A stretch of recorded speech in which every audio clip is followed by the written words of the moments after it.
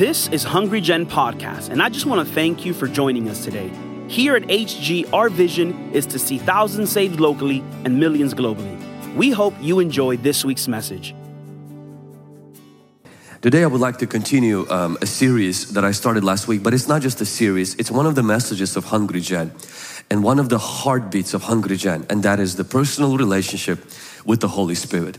Last week I talked about the Holy Spirit being a person and us developing communion with the Holy Spirit. I also mentioned that you can have a fellowship by talking to the Holy Spirit, but if you have friendship with the Holy Spirit, it's because you're actually doing what the Holy Spirit says. We are an Assemblies of God church.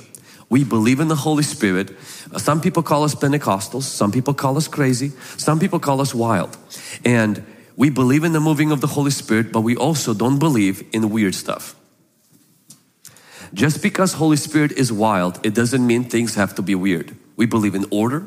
We believe in winning souls as the number one priority of the power of the Holy Spirit in the church. The purpose of the Holy Spirit's coming in the church is not for all of us to roll around on the floor, shake and bake. It's for us to win the world for Jesus.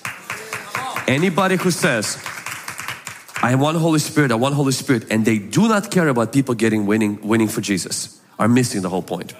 Any church that claims that we all have miracles, we got the power, but if people aren't getting saved, if new people are not meeting Jesus Christ, we're missing the whole point.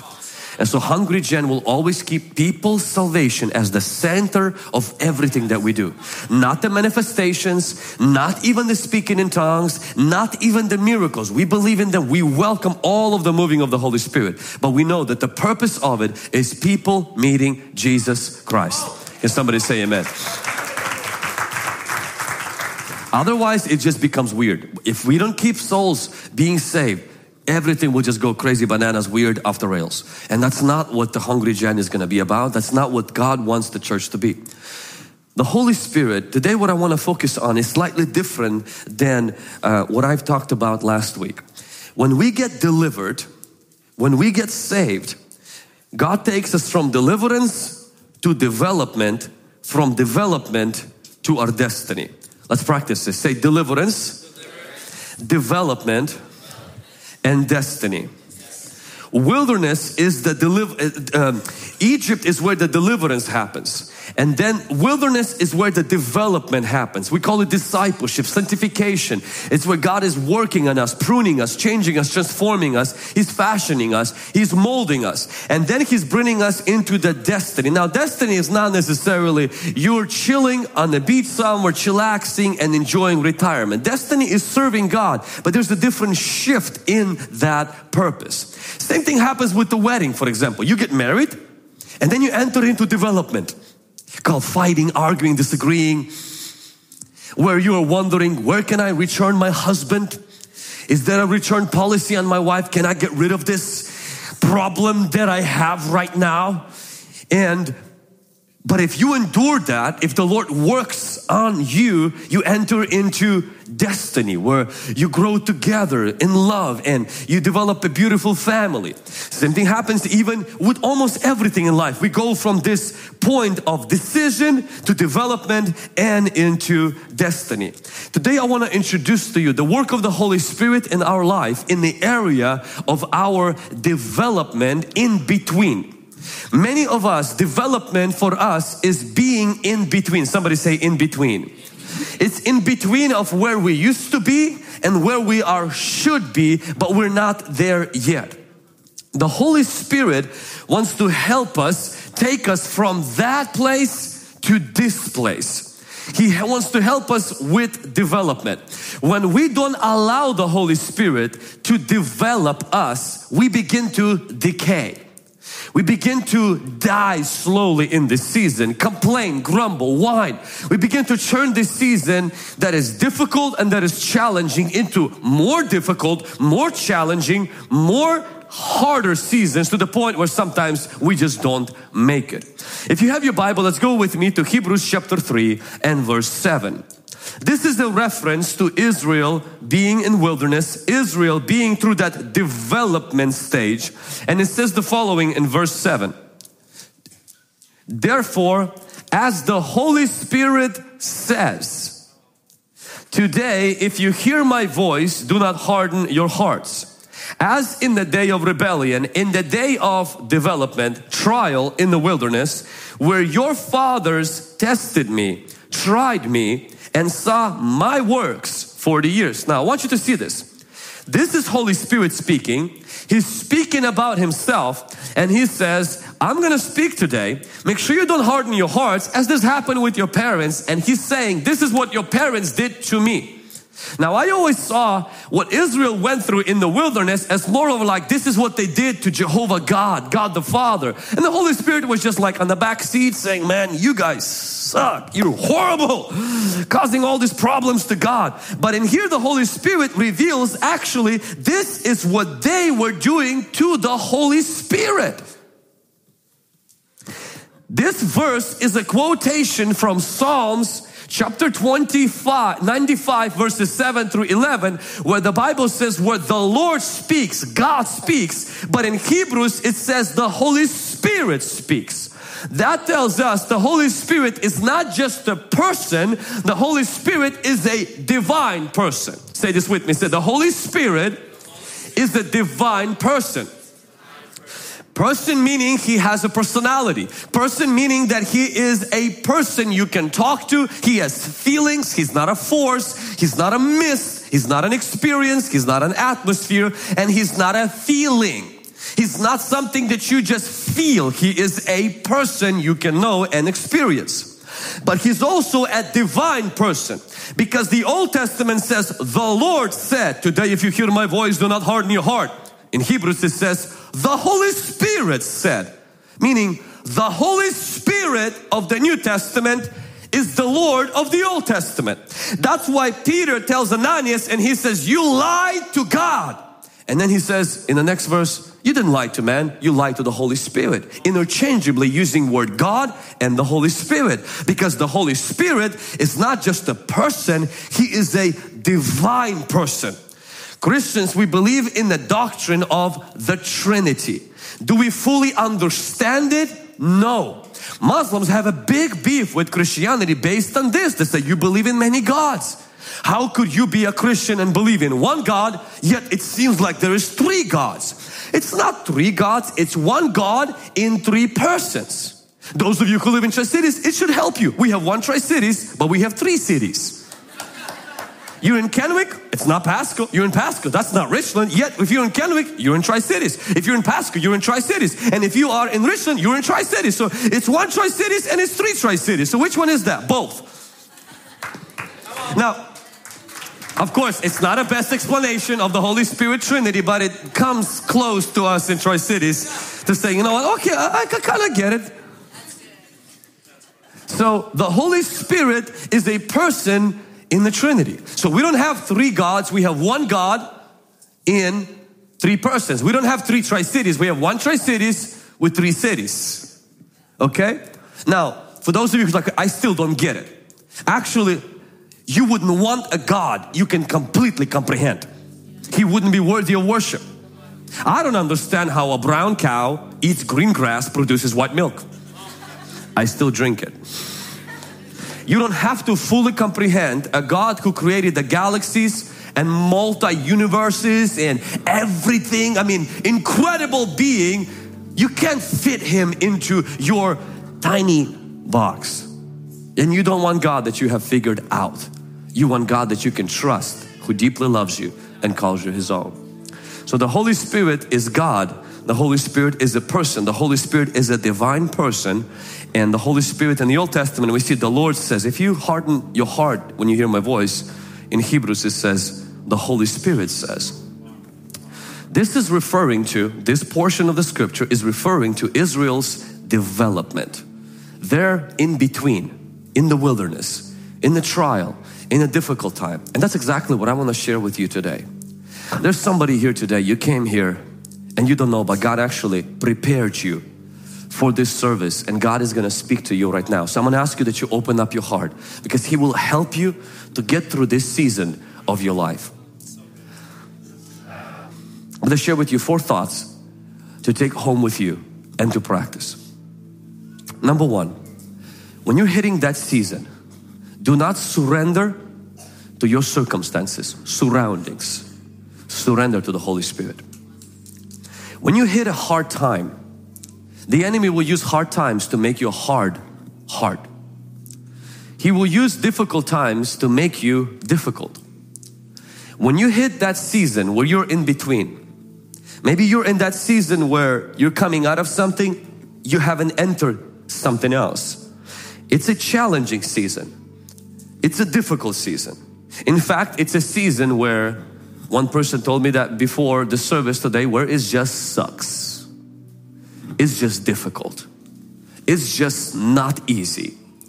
And what begins to happen where we make the mistake and where we grieve the Holy Spirit in this season is what Israel did. They grieved God's Spirit. In fact, in Isaiah, it says the following about what Israel did to God's Spirit. Isaiah 63 verse 10. They rebelled and grieved His Holy Spirit. So He turned Himself as an enemy to them. In this season, I always thought that Israel had a big problem with God. Never saw that it was with the Holy Spirit. Because God says, they grieved my spirit. In Hebrews it says, in the day of your trial, in the day of your difficulty, He says, you hurt me. Holy Spirit says, you rebelled against me. You caused me this. So this week I went and I reread the story of Israel's trial in the wilderness. And I started to feel the Holy Spirit, it being the one that is being rejected, that is being denied, that is being grieved as they went through a difficult season. And God says, because you grieved my spirit during your development, you grieved your spirit and rebelled against Him. God says, intimacy between me and you is broken. He's like, we're not friends, we're foes. And God says, now He says, instead of favoring you, I'm gonna fight you. Because God always stands for His Spirit. He loves His Spirit. And if we don't like the Holy Spirit, if we don't love the Holy Spirit, and one of the ways that we grieve the Spirit is when difficult times come, and what we do is we surrender to a lesser God, which is our problem. We make our problem into a God. We make our problem into something we surrender to and yield to. Now, if you're not a Christian, honestly, you don't have many other options. But surrender to the doctor's report. Surrender to your diagnosis. Surrender to the symptoms in your body. Surrender to your poverty. Surrender to your heartbreak. You have to surrender because it's big. It's out to get you. But if you have the Holy Spirit, He is greater. Therefore, you don't ignore the problem. You don't ignore the headache, the heartache and all of this stuff. But you say the Holy Spirit is bigger, greater. He is God. I yield to the Holy Spirit. I surrender to the Holy Spirit. I don't know if this situation will change. I don't know what's going to happen. I am not going to have some false hope, but I'm going to have true worship to the God, the Holy Spirit, and I will honor the Holy Spirit and I will surrender to the Holy Spirit. In 1 Peter chapter 5 verse 6, the Bible says, humble yourself under the mighty hand of your cancer. I'm sorry, it doesn't say that. Humble yourself under the mighty hand of your arthritis. Humble yourself under the mighty hand of my kids do not serve God. Many of us got humbled by the mighty hand of our situation. We surrender to our surroundings. We conform to our world. And that grieves the Holy Spirit. Why? Because He's more powerful than your situation. And He doesn't love when we in a difficult situation give our allegiance, our worship, our obsession and all of our emotions get sucked by the vacuum of our problem. He wants us to come and say, Lord, this is very difficult. It's very hard. It's very painful. I don't know what I'm going to do. But when it comes to my worship, when it comes to my allegiance, when it comes to my loyalty, Holy Spirit, I trust in you. I love you. And I worship the Father. I worship the Son and I worship the Holy Spirit. I don't worship my problem. I worship my God. I don't worship my feelings. I worship my God. I don't worship my emotions. I worship my God. I don't worship the doctor's report. I love doctors, but I worship God. I don't worship my bank account statement. I worship God. I don't worship the fact that I got sacked at job or somebody broke my heart. I don't worship heartbreak. I worship God. When you worship the Holy Spirit, when the devil is seeking and saying, no, I want you to worship the problem, I want you to obsess with the problem, you honor the Holy Spirit when you surrender to Him, when in reality you should have been surrendering to your problem. Israel, when they went through development, they didn't surrender to the Holy Spirit. They surrendered to their problems. They forgot God's past faithfulness. They forgot God's present promise to be with them. And they honestly despised God's future promise. Past faithfulness, presence in the present, future promise. When we surrender to our situation, few things happen. We develop amnesia to what God did. It goes blank. Everything He did in the past no longer matters. We develop this thing where His presence now doesn't matter. What matters is I have sickness. What matters is I don't know how I'm going to pay my bills. What matters, this person just left me. What matters, my kid is in change. That's what matters. The fact that God, you are with me, that doesn't matter. What you did in the past doesn't matter. And what you promised in the future doesn't matter. And that grieves the Holy Spirit. It's not that the problems don't matter.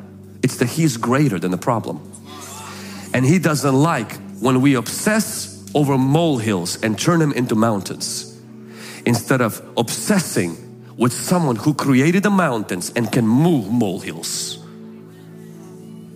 In the difficult, most challenging season, fight for your focus to keep it on the Holy Spirit. Fight for your focus to surrender to the Holy Spirit. Your situation might not change, so don't let it change your focus. The devil might stand there and say, you will die from this sickness. And you say, devil, take this, because I'm going to die in faith. I'm going to die trusting God.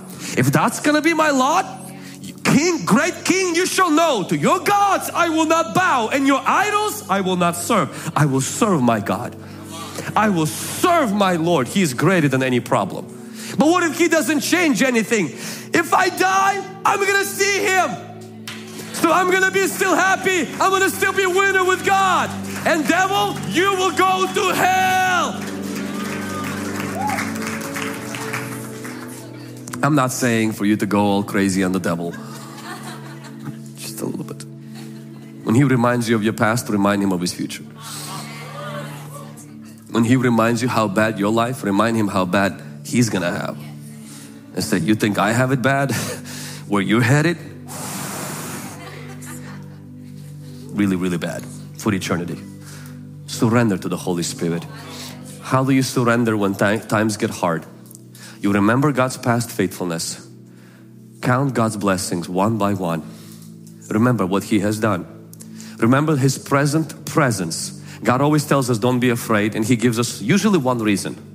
You would think the reason will be, oh, because everything will be fine. You will go to the doctor, everything will be fine. Oh, you're about to get money in the check. God doesn't always give us that reason. He only gives us really one main reason. And He says, I am with you. But what about this? God says, you got me. But what about you got me? I walk through the valley of the shadow of death. I fear no evil because you are with me. It doesn't say because the valley will not be very long. God says to Joshua, He says, when you enter the promised land, be strong, courageous, because I am with you wherever you go. Jesus says, I will never leave you. I will never forsake you. And He says, lo, I am with you until the end of age.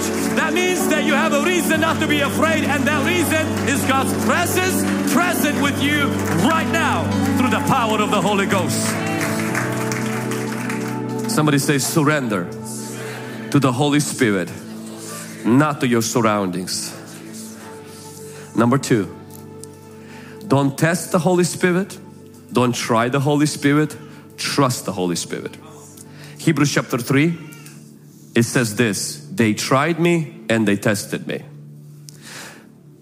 The Bible actually tells us we can test God in tithing. So the only place we can test God is in tithing. Every other place, we're not allowed to test God. Why? Because when you test something, you're challenging it, its authority, its intention.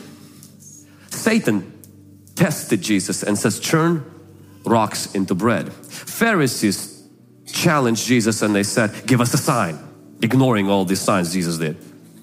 People challenged Jesus on the cross, says, come down from the cross, we'll believe you.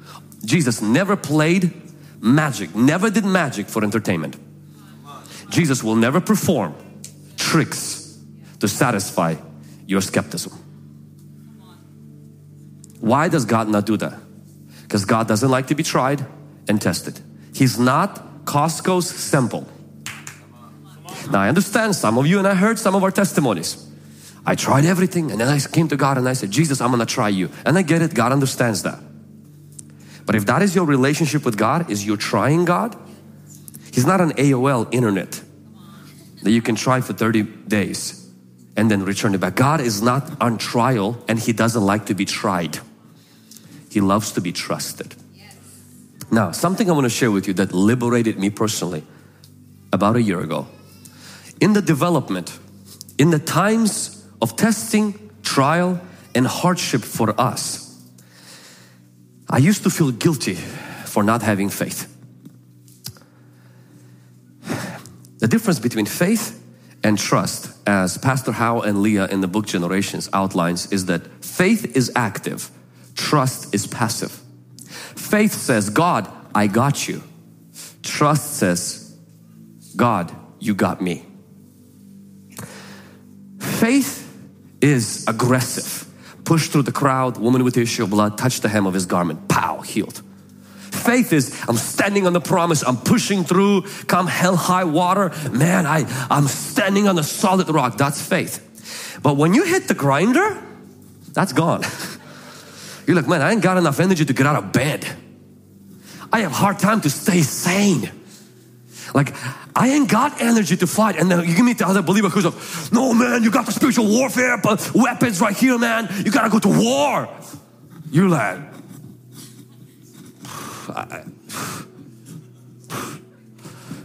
no, I can't make it. And then of course they guilt trip you and they say, no, that's why you're gonna get stuck. Nope.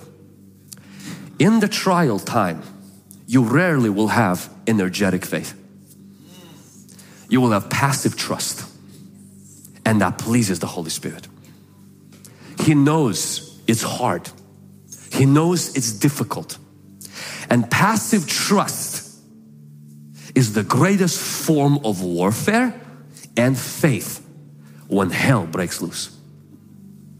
It's when the sickness is progressing, and instead of you just claiming the verses and I curse the sickness, you kind of did all of that, and honestly you're out of it already. And you have this quiet confidence. Not that you got God. You're past that now. God got me. Not that you're surrendering to the sickness and saying, no Lord, cancer, that's just my identity. No. You're not a sick person trying to get healthy. You're a healthy person fighting sickness. You're not a poor person trying to get blessed. You're a blessed person fighting poverty. You're not a weak person trying to get strong. You're a strong person fighting weakness. Your identity is not in your issue. Your identity is in the Holy Spirit. But sometimes you hit that season where all of that fighting, all of that pressure, all of that pressing in, all of that, you're tired. You're exhausted. And the devil will lie to you and say, God will never manifest His power in your life because you don't have that aggressive faith. But I'm here to remind you that Proverbs 3:5, it says, trust in the Lord. Meaning sometimes you can't just fight anymore, but you can passively lean and rest on God. God got me. He's got my health. He's got my family. He's got my crazy children. He's got my spouse. He's got my finances. I trust in Him. And I'm not no longer even praying for them. Not because I don't believe it. I just trust God got it. God got it. God's got it. He's got it. What's going to happen? I don't know. God's got it. Oh, but you're being irresponsible. No, this protects my sanity. It protects my peace, because he who trusts in God, the Bible says, and not leans on his understanding, God will see you through. Sometimes your faith is like the centurion. Send the word and my servant will be healed. Sometimes your faith is like Bartimaeus, son of David. And sometimes It's like a trust of a paralyzed man. Jesus comes to him. He's not even asking for healing. Jesus says, do you want to be healed? He says, and he almost seems like he has no just bunch of excuses. And sometimes we're in that place, and I don't want to condone doubt, skepticism. I just want to encourage that when it's hard to fight in faith, rest in trust. Just lay down your weapons and say, Lord, I've done the best I can. I can't walk anymore. Carry me, please. And I lean 100. God, I'm dropping. I'm falling. And I'm afraid I will hit the rock bottom. Could you catch me before I do? That's trust. When I get on the airplane, I trust the seat. I trust the pilot. I don't bark orders. I don't hit the door every 5 seconds if he's awake. I relax and I trust that the pilot is not drunk. He's not a terrorist. He's not going to fly that plane into a building. And I fall asleep. And I wake up in a different destination. Sometimes in the development, that's all you have to do is trust He's got you. Don't try Him. Don't test Him. Don't try to say, God, if you don't do that in next, I give you 30 days, I will not believe you. Trust me. He created the universe. You can't intimidate Him with threats. You can't push this thing. If you come down right now, like some people like to make arguments, God, but if you heal me, I will do this. It's like God over there in heaven struggling financially. And really that thing from you is going to make a big deal for God. God is testing us sometimes by letting us realize we need to learn to trust. And there are seasons in my life where I fought in prayer, yelling, screaming, speaking in tongues, confessing, stomping on the snake, walking around my mountain 7 times and then shouting 7 times more. And yeah, but as I'm getting older, a lot of that hype begins to fade.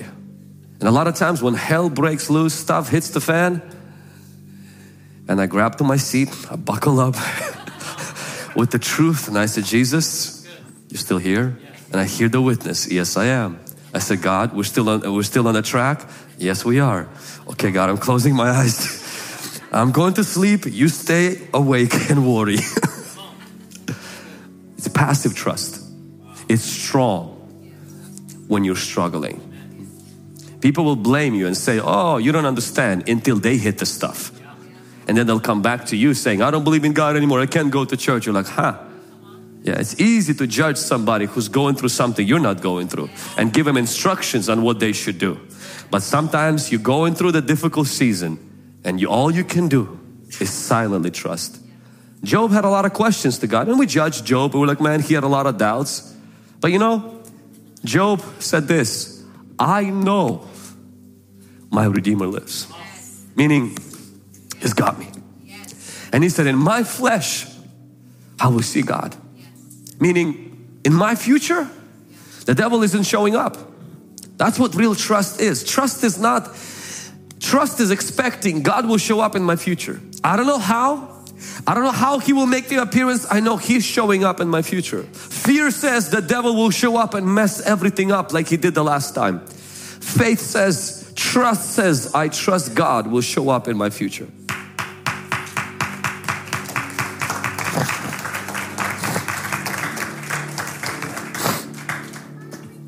During your trial, during your development, trust the Holy Spirit when you can no longer exercise active, aggressive, passionate, vibrant, Pentecostal, charismatic faith. Just trust in Him.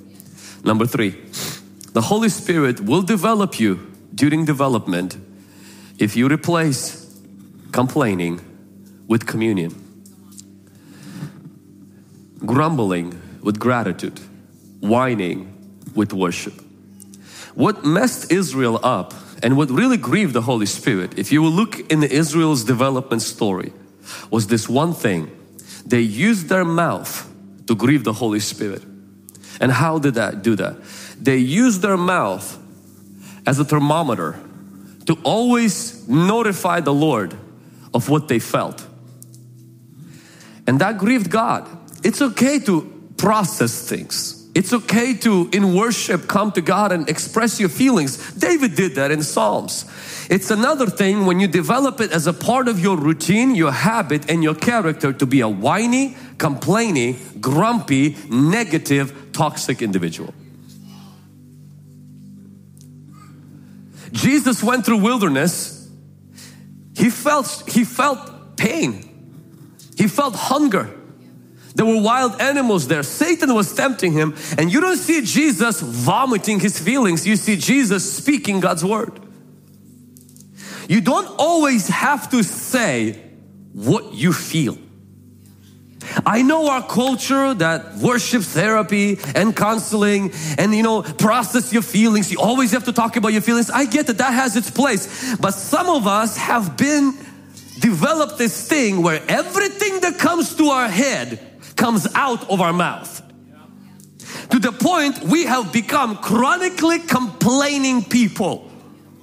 And then this chronic complaining becomes something that we become those people. Where now people around us, they know, yeah, she's always gonna complain. Yeah, the guy's always unhappy, always mad at somebody, always angry, never grateful for anything.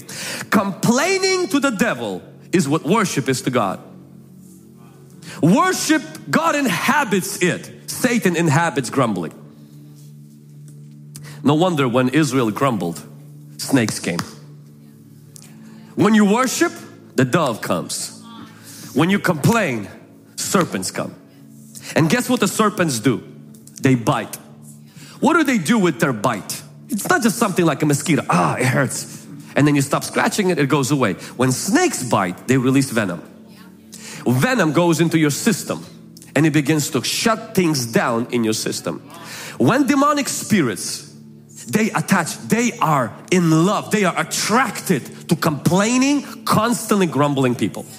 The more you complain, the more you grumble, the more you are negative all the time, what begins to happen is the dove, the Holy Spirit begins to withdraw, because the Bible says do everything without grumbling. It says that. The Holy Spirit loves thanksgiving. Enter into God's courts not with whining but with thanksgiving. Thanksgiving, gratitude, being worship, being alive, that you're being grateful that you are alive, that you are God's child, that you are forgiven. Yes, everything else might not be good, but you're headed to heaven.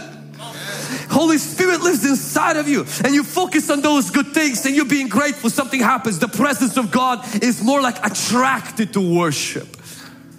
But the moment you switch, constant complaining, whining, this is bad, this is bad, oh but he doesn't love me, but she doesn't love me, that person, and you this offense, this bitterness, and then you do that for a while. The Holy Spirit's presence withdraws. He doesn't leave you. His sweet presence does. The Holy Spirit doesn't leave us when we grieve Him. It's His manifest presence lifts us. The same way if you grieve your spouse, they don't divorce you. They'll just be distant from you. No, not distance meaning that they'll move across the country. It's just you will be in bed with them this close and you are as far from them as east is from the west. Why? Because emotional distance happens. When we grieve the Spirit, we feel distant from Him. It's not that He is far from us. It's like a grieving spouse.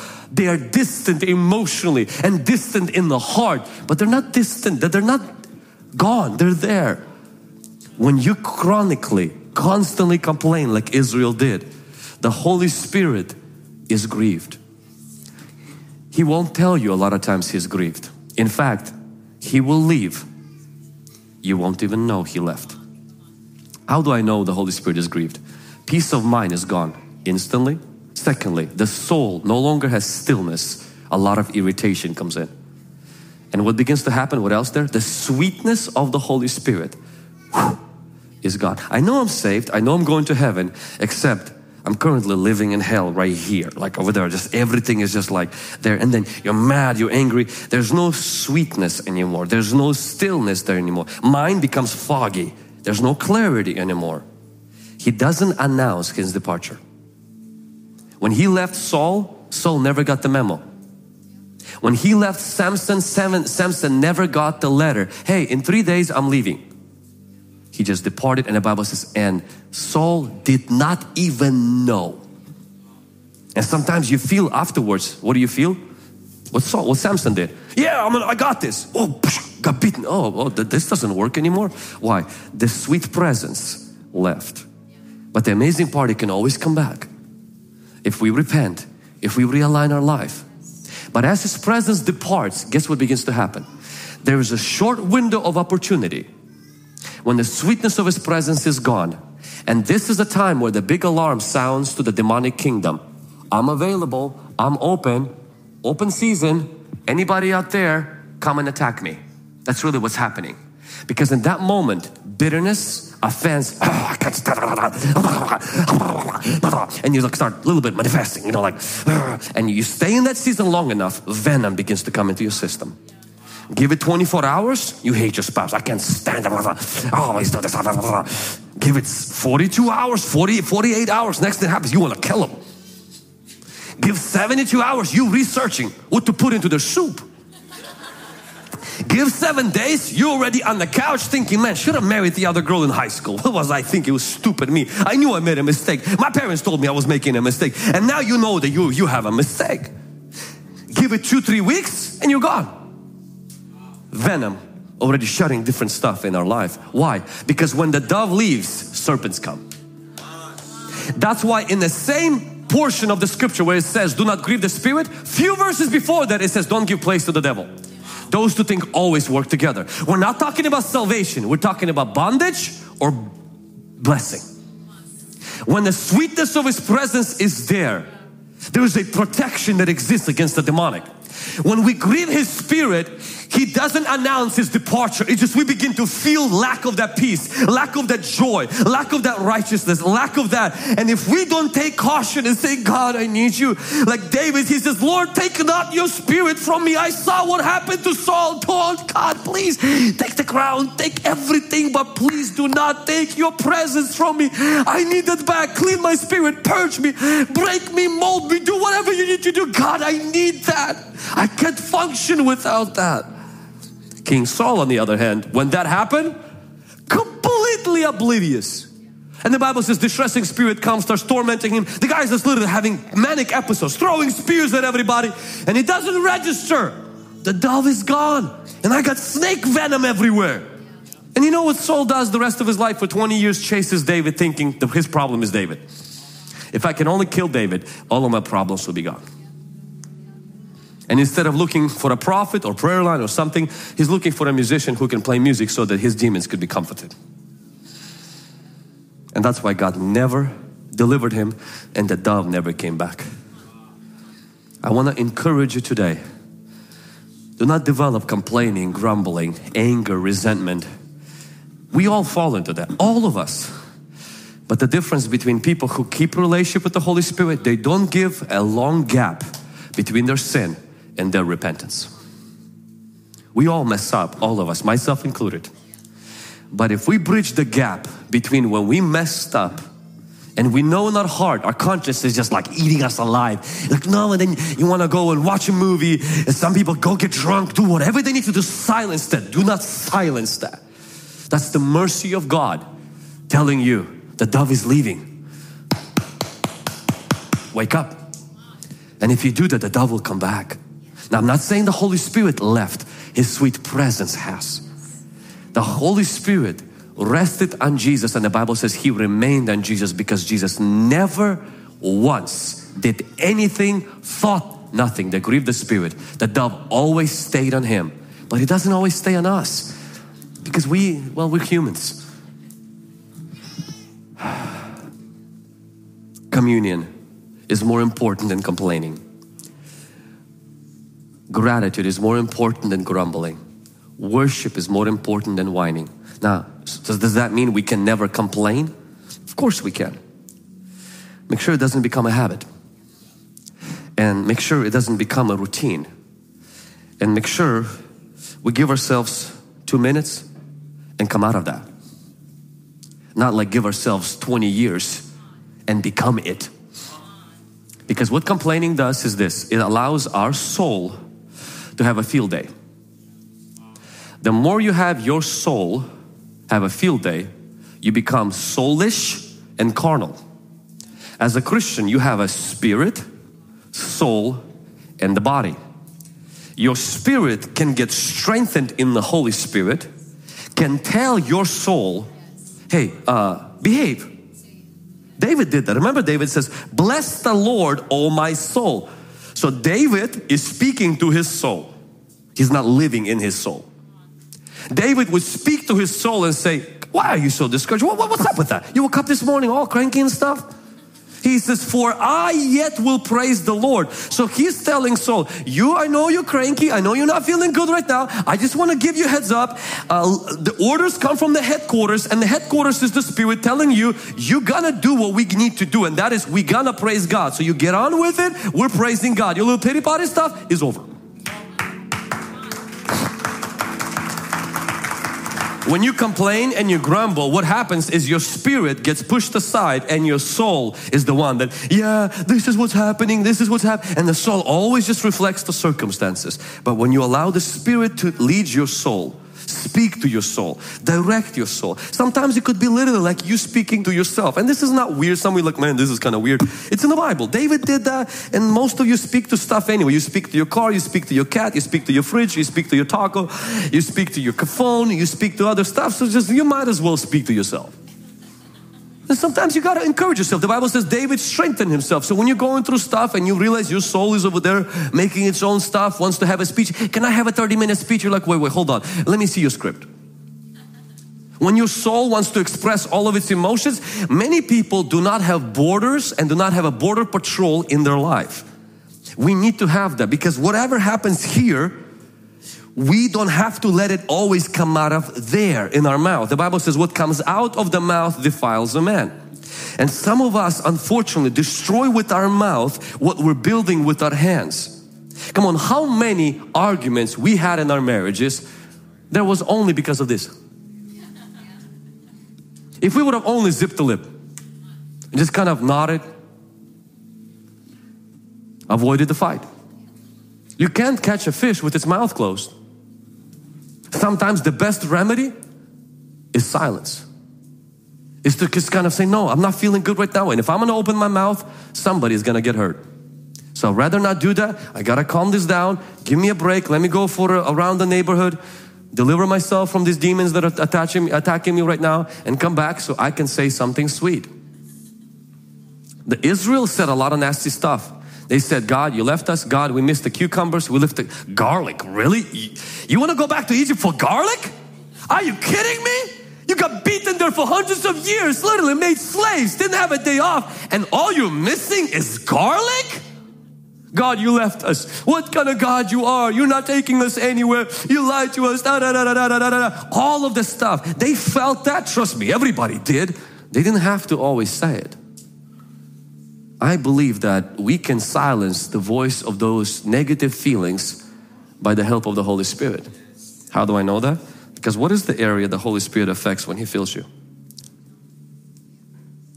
Why do we have to learn to speak more and more in tongues? Because our tongue is the last thing we can control. We can't. But when the Holy Spirit fills it, He begins to control it. And a lot of us need to speak more in tongues and less in English. Because when we speak in English, a lot of nasty stuff comes out. I'm not against us speaking in English. I'm not saying come to your family and says, no, I'm so mad, I'm just going to speak in tongues to you right now. Not that part.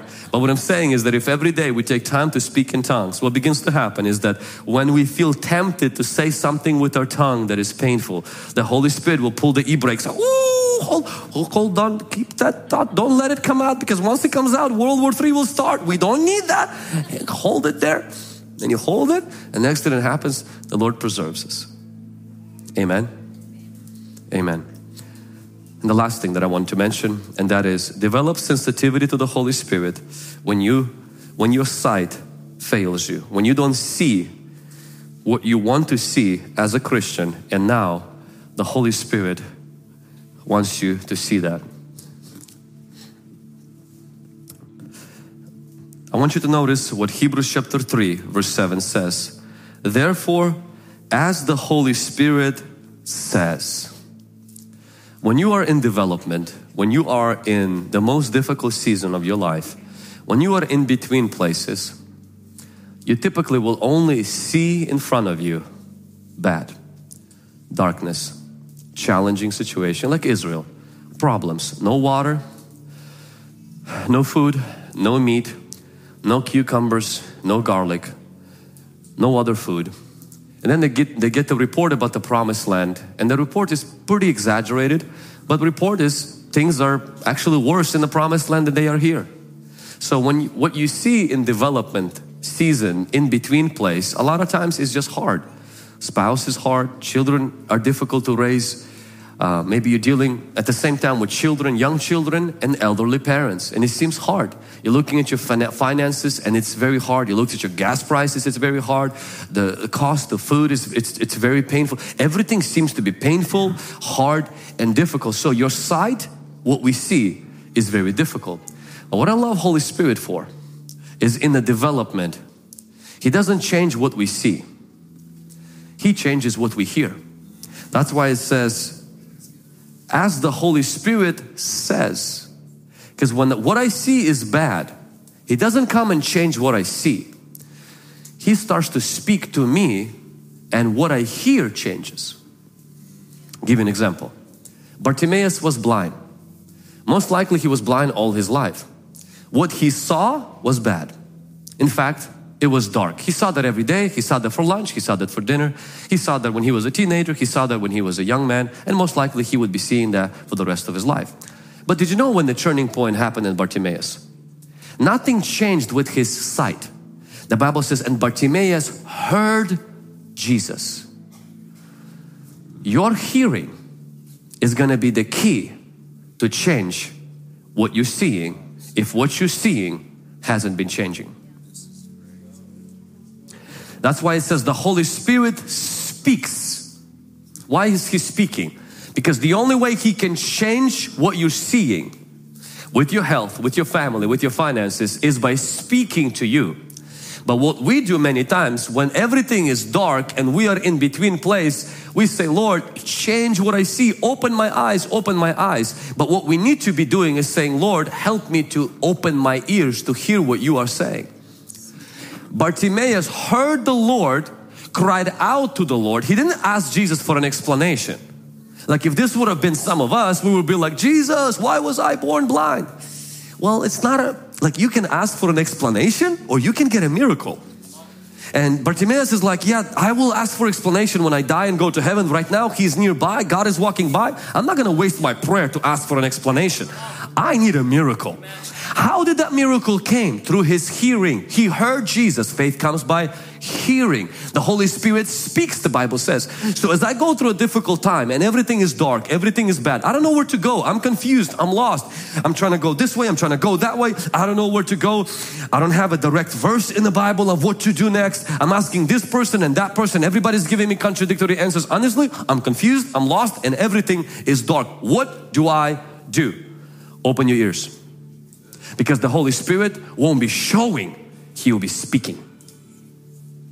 As Bartimaeus heard the Lord, and then Jesus called Bartimaeus, something happened. The Bible says Bartimaeus' eyes were opened and he followed Him. Meaning the direction where to go next came after something changed in his sight, which came from him hearing first. When we are lost, when we are stuck, when we are confused, when we feel like it's bad, dark, and it's gonna get worse, we go into panic mode. But instead, we should develop sensitivity to the Holy Spirit. We should develop hearing to the Holy Spirit, because hearing will unlock seeing. Same thing happened with Apostle Paul. He meets Jesus, goes blind completely. And God comes to another disciple, Ananias, and He says, Ananias, Paul is in that house. Here's the address. He says, he saw you in the vision. I'm thinking, how did Paul see you in the vision when he's blind? Because see, though his physical eyes were closed, something else was opened. They say that blind people a lot of times develop sensitivities in their ears. They're so sharp. Their senses, other senses are beginning to work way better than their sight, because they cannot rely on the sight. So they rely on their sound so much more. When you feel like what you're seeing is bad, God will get you out of that season through your hearing. Hear, listen, pay attention to the Holy Spirit. Follow the whispers of the Holy Spirit. Follow the guidance of the Holy Spirit. Discern the moving of the Holy Spirit, and you will see how He will change you and then change what you see. How do you do that? Well, how did Paul saw when he was blind? A verse before that, it says Paul was praying. That means we pray until we hear. We pray, I like to say this, I read until I feed myself. I read until He speaks, until peace comes into my heart, until assurance comes. I don't have what to do. I don't know what the next step to do. What I just know is I'm all right. Holy Spirit is with me. Everything is going to be okay. And the next thing that happens is the seeing begins to unfold. You step in and God begins to give you just enough to see, so you step into that. Kind of like when you drive in the dark, the light from your car does not light up the way from your present place to your destination. It just lights up just enough so you can get there, and once you're there, pushes more light and gives you more light on the road and more light on the road. I want to encourage you today that in the most difficult season of our life, the Holy Spirit wants to fill us. He wants us to have our mouth be pure. Pure doesn't always mean that we speak King James Version of our Bible. Pure means that we're positive. Pure and not positive that we're oblivious to the problems, walk around saying, no, I don't have a sickness. That's not faith, that's stupidity. Because if you have sickness, you have sickness, there's no need to lie about it, and that's not faith. Faith simply says, I'm healthy, fighting sickness. Fear says, I'm sick and I'm going to die from this. And oblivious, crazy faith that is not faith says, no, I don't have any sickness, I'm not going to take any medication, seek medical help. So we're not on that side. We're just trusting in Jesus. We don't surrender to our sickness. We don't surrender to our problem. We don't surrender to our issue. When things get harder, we keep our mouth full of positive things. We communicate with the Holy Spirit. And when our faith fails and we're like, I can't believe anymore, it's very hard, we rest in the trust. As we get seated in the trust for God. And we say, Lord, I trust you. I can't trace you, but I trust you. How do we get out of this? You listen.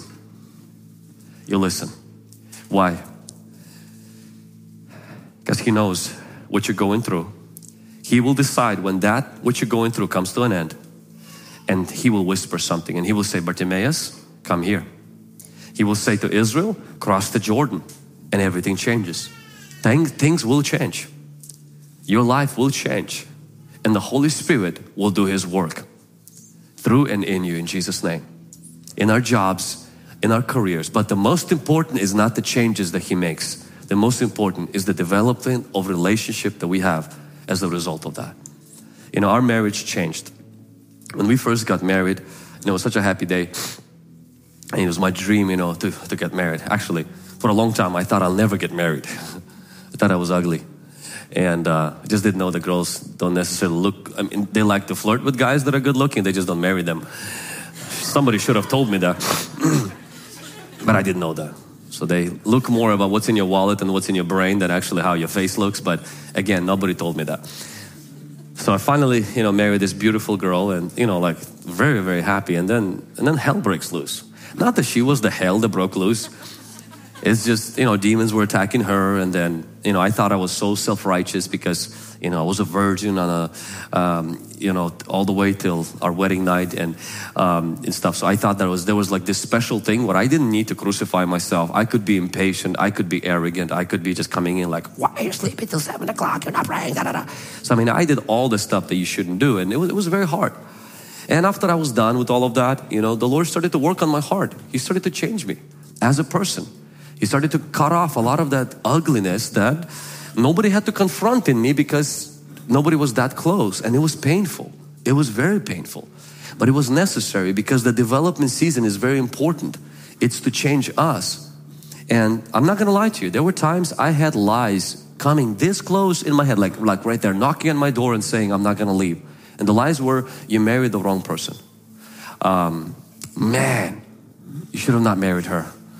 She's from Vancouver and all of this stuff, and you're from here, you didn't even know her, you got a cat in the bag, and all of the lies, like crazy stuff. I won't tell you everything that knocked on the doors of my mind. But I remember I made a decision. I said, I will not let that in. That could come and tempt me, but that's not gonna, number one, come out of my mouth, and that's not gonna come into my heart. And so I made the right decision. I married the right person. And I said that at the time. The person that I married is God's choice for me, period. Not gonna change that. And then my wife goes through her deliverance. I go through my brokenness, through my sanctification and everything. And we started to step into a new season. Our marriage is not perfect, not the furthest thing, but the relationship that developed through that season is solid. And it's that relationship is healthy. That relationship brings me joy. The relationship I developed with God through that season became so close. I realized how messed up I am. And though I didn't need deliverance from drugs, but sometimes self-righteousness, arrogance, and nasty attitude is as bad as other stuff. And the Holy Spirit come through and started to bring that deliverance, that development that happened. I'm still being developed. Please don't, I'm not walking around here, look at me, I've reached my destiny. No, that's not. There's still a lot of areas that are still being developed, but in some areas I see the breakthrough. I would say similar thing in the ministry. There was a time of 10 to 15 years where there was a very heavy development, and it was hard. And yes, at first there was a lot of yelling and screaming. We're gonna have a revival. We're gonna da-da-da-da-da. I mean, we took virgin oil and oil, dropped it in front of the nightclubs, you know, so that everybody will come in and will slip into the presence of God. And you know, did all of this stuff very aggressive. Like I remember I was in high school, Pasco High, stapled 1,000 flyers on my hall, bringing everybody to our youth rally. Nobody came except I almost got kicked out of the school. You know, like, and it's just this like passionate aggression, let's go and stuff and so. And then after about like 10 years of doing all of this stuff, and I was like, kind of tired. Is anything ever gonna change? And the Holy Spirit started to deal with idols. You know, do you want revival because you love people? You want revival is because you want to be famous. No, God, don't go there. All of that started to get exposed and started to break things. And then the big thing happened, as I've shared to you many times, when He put on my heart, my wife's, and he knew exactly the area that was like super sensitive for me, and that was money. I was like a religious tither, like a Pharisee. You know, I only tithe, I would never give $1 above my tithe. Like I was strict Pharisee. And the Lord, I think it was the Lord, I knew it was the Lord now, put on my heart to take the savings and empty it. And I fought with it, because that was breaking point for me. It had nothing to do with money. It had to do with my heart being attached and me being materialistic. But I thought because I don't make a lot of money, I'm not materialistic. The fact that I was addicted to that money, and the Lord brought that up, and I flared up like, how dare you talk to me about that stuff? You know, and I rebuked the voice, and I rebuked, that's not from God. God doesn't steal, kill, and destroy. You know, here, this thing coming to me right now wants to take my savings. I rebuked it in Jesus' name. All of that nonsense. And then of course, when I come down, and I realize, yeah, I don't think it's the devil who wants me to give to the missions. And I was like, and I don't think this is God who's getting all flared up about the fact that I should be more generous. And I'm like, but I don't want to confront the fact that I got a little ugly green monster living right here. How can a Pentecostal boy like me have that? Where has this monster been living? In the basement of my Pentecostal faith. And he came up. And man, I remember when the Lord had to confront that and deal with that. And it was painful, died million deaths. Pruning had to happen. That's the development. That's the development. And so, and if you walk away from this saying, no, I'm not going to allow that. You know, it's kind of like leaving a surgery, open heart surgery, in the middle of the surgery. Say, no, this is too hard, I'm leaving. You got to stay on the table and say, Lord, I'm yours. Holy Spirit, change me. Holy Spirit, I want to be more like Jesus. I don't want to live an American dream. I want to fulfill your purpose for my life. I want my life to be a living sacrifice on the altar.